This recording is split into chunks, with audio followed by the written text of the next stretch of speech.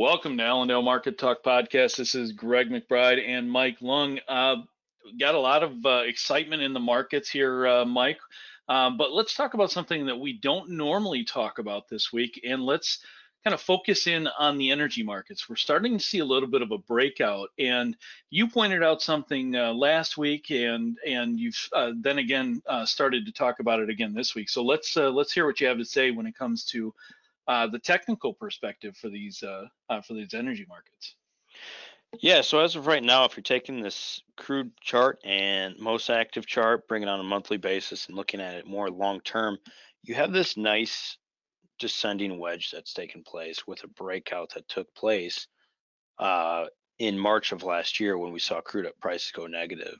So with that false breakout, with that only being a 1 month move before returning to the formation, it would suggest a very aggressive move back higher, about half to 3/4 of the way through the pattern, and we are currently within that time frame for a breakout of the pattern. So if we do see this breakout coming up soon, what it would suggest is a move back above the original high of the pattern, and realistically from the base to the peak of the pattern at the breakout point, which would take you to about 175 on this crude chart long term.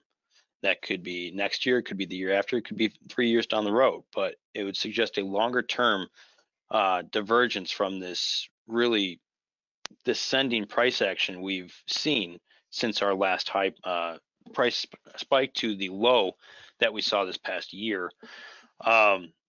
So more than likely, you got May. That's looking at like a pretty good time frame to potentially see that breakout on the monthly chart. That would come in at about 6112 for your breakout points. And the reason that looks great is because you do have a seasonal move that you typically make some highs here in the month of May.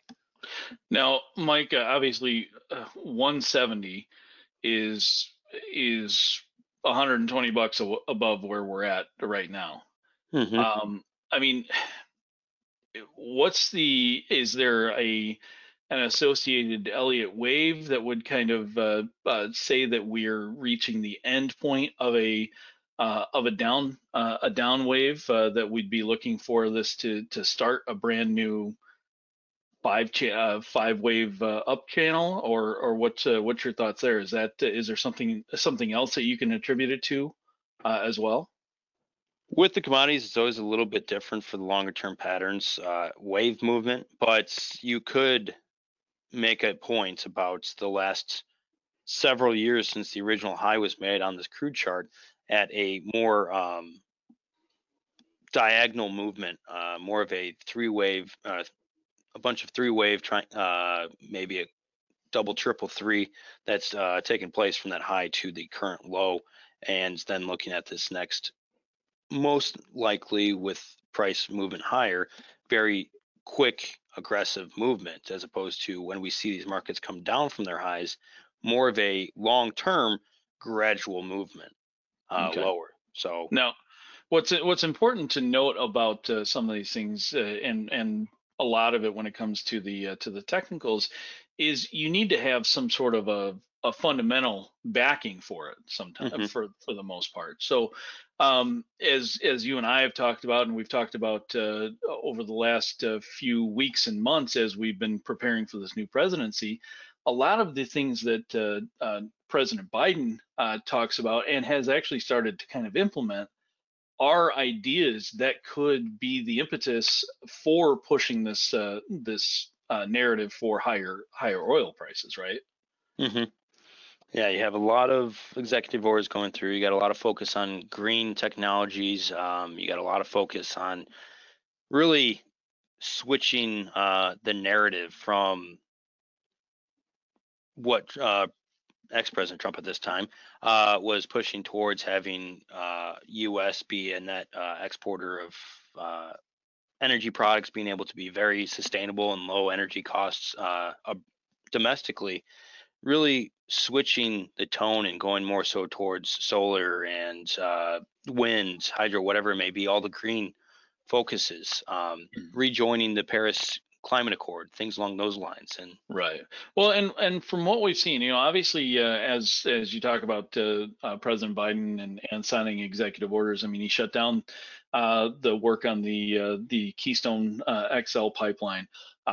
He's talked about suspending um, suspending production on public lands and so, obviously the electric vehicle initiative that he's going for, I believe, in the next 5 to 10 years for all government vehicles, and all of those things obviously concern people about the way that we're moving away from oil here in the United States, which could then create an issue with these higher prices. But it's not necessarily that they're all changes that are going to affect us in the short term. Like you said, this is something that could happen over the course of a year to 3 years, or maybe even 5 or 10 years, to get us back up to that 170 area. But it's important to note that as you're looking at the Keystone pipeline being shut down, that's not necessarily a situation where you have to be concerned that we're not going to be bringing in this Canadian oil anymore and filling the Cushing Reserve or anything like that. What that's really telling you is, okay, that's one pipeline shut down. While that was a big production pipeline for us, there are multiple other pipelines that are being improved as we speak that will bring us from easily, without even talking about the Keystone XL, will bring us from 900,000 barrels a day to roughly 4 million barrels a day potential. So it's not like we're going to be running out of oil anytime soon.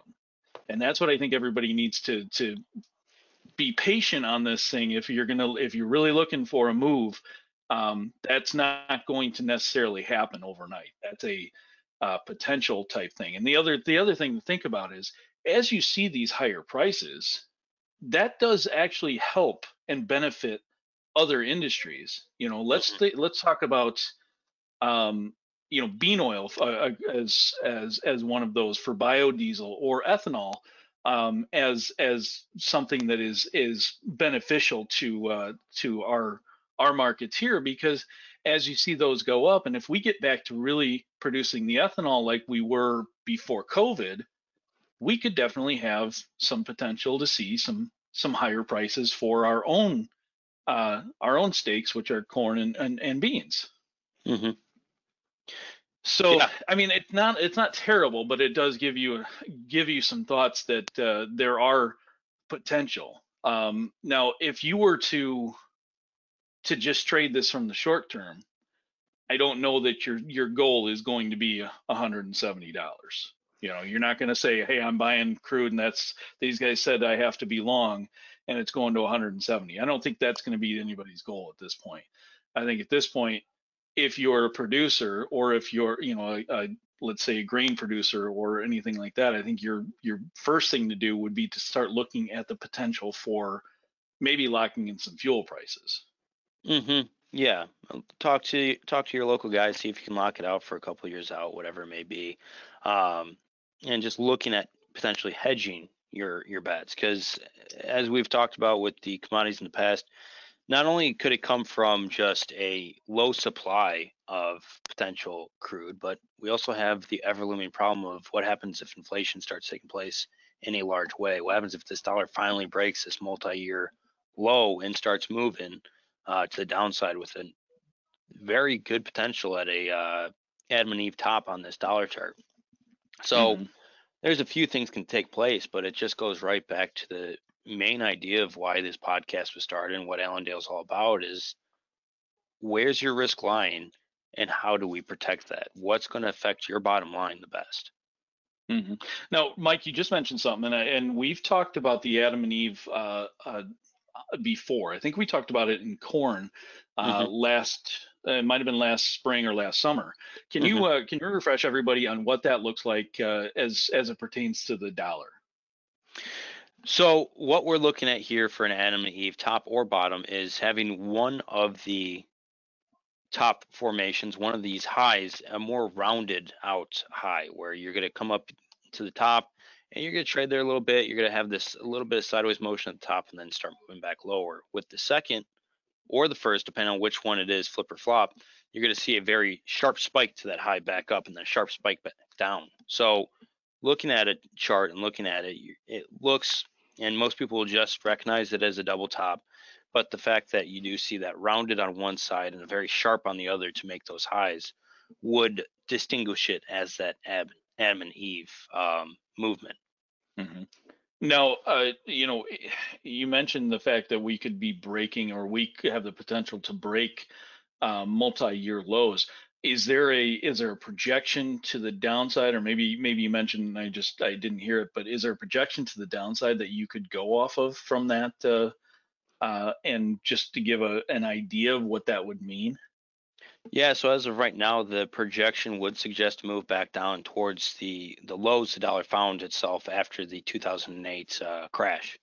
So looking at the 70 mark, somewhere around there, is about where that will come into play as your projection. Mhm. But first, you need to break that higher 88 level in order to do so.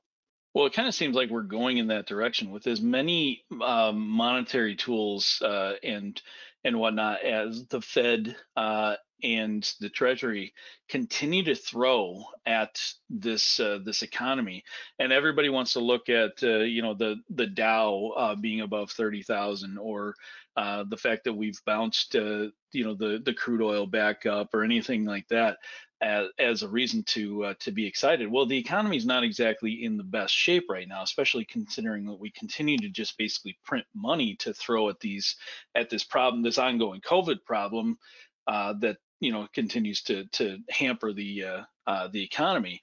I mean, do you think anything of what we've seen so far would be maybe some light inflationary buying, or are we just not even at that point of talking about inflation just yet?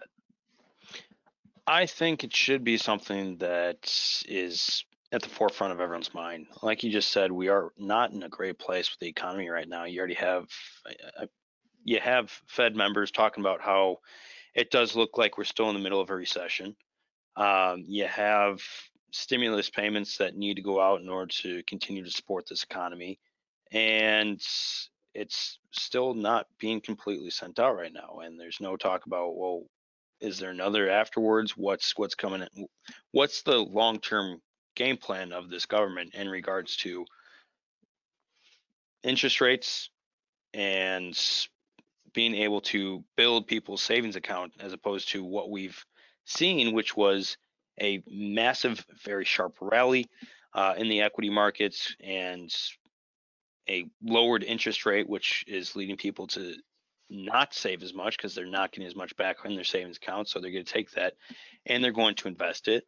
And then you saw the sharp spike lower last year because of COVID. A lot of people lost a lot in their 401ks and have been able to regain that, but we still have interest rates low.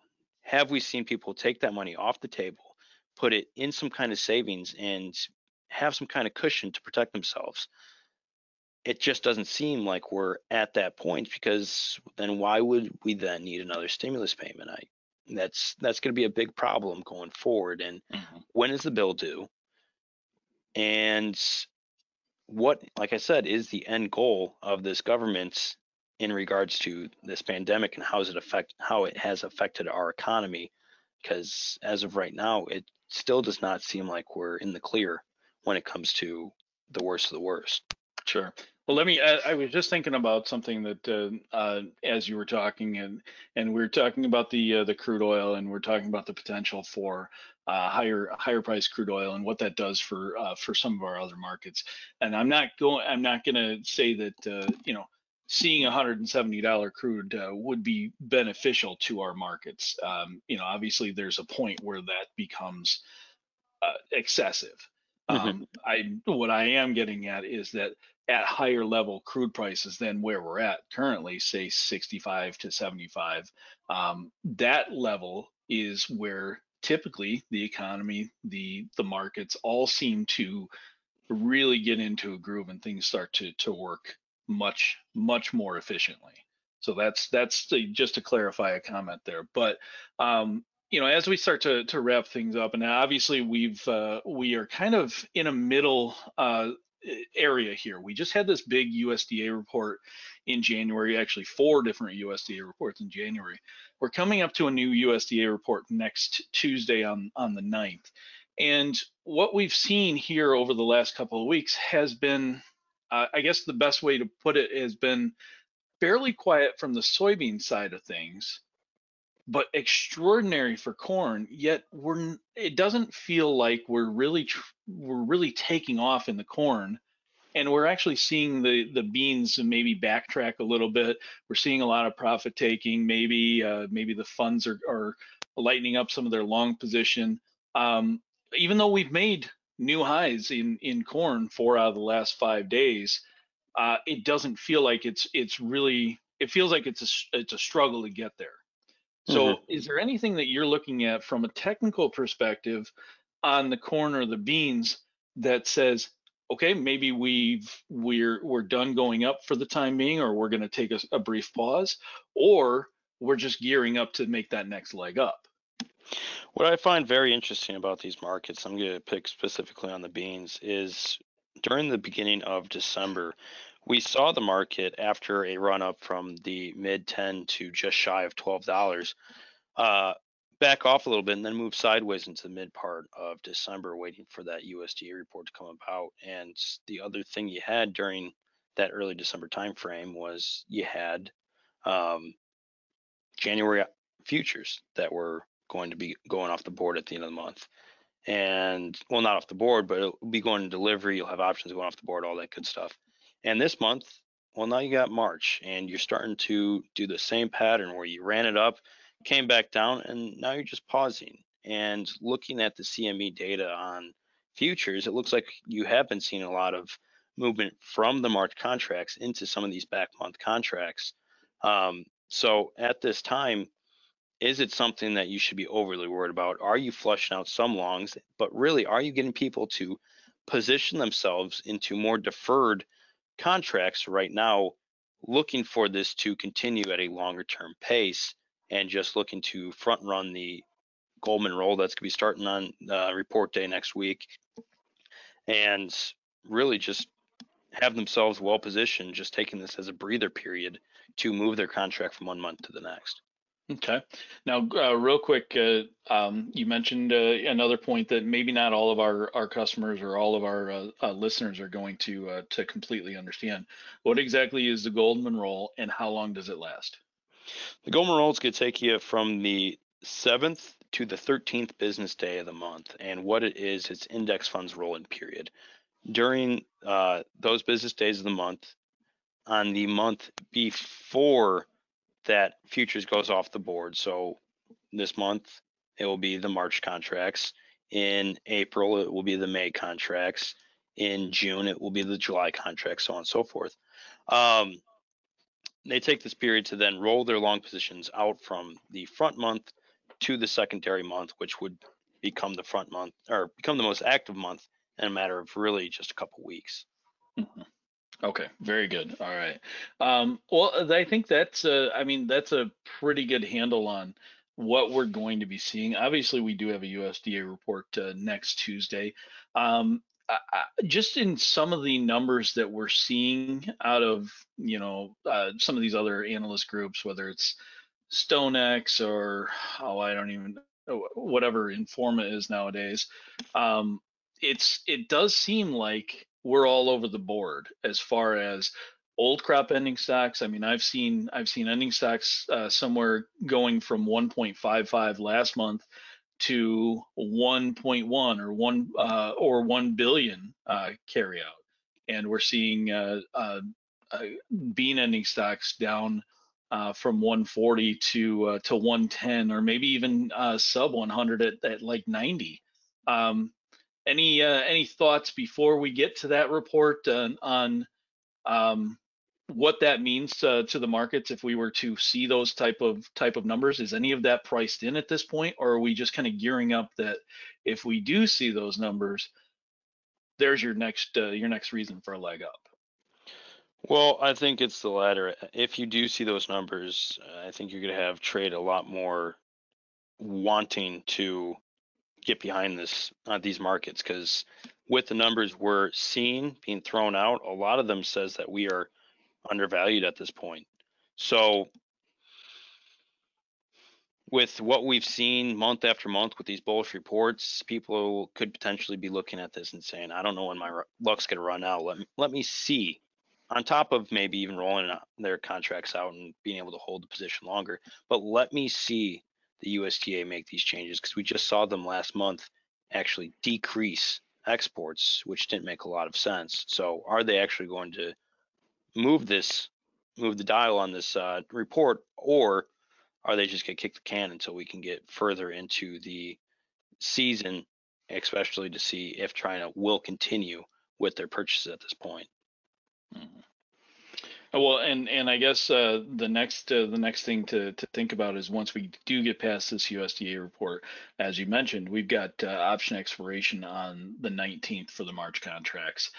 You've got first notice day a week after that, and the the thing that was pointed out in our conference last week was that you do have a fairly strong seasonal in both corn and beans, that from about the end of February, beginning of March, we generally sell off a little bit as we head towards planting and in springtime.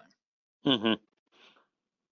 So Yeah. I think So that'll be something to be a big concern as we move forward. yeah, definitely something to take a peek at and make sure you know what's going on, because once we get towards the end of this month, you're going to have a lot of talk about potentially very large numbers being planted. So take a peek at that. Keep those in the back of your mind. Always be watching for your risk and where it lies. But today for Allendale Market Talk, this is Mike Lung and Greg McBride signing off. You guys have a great one.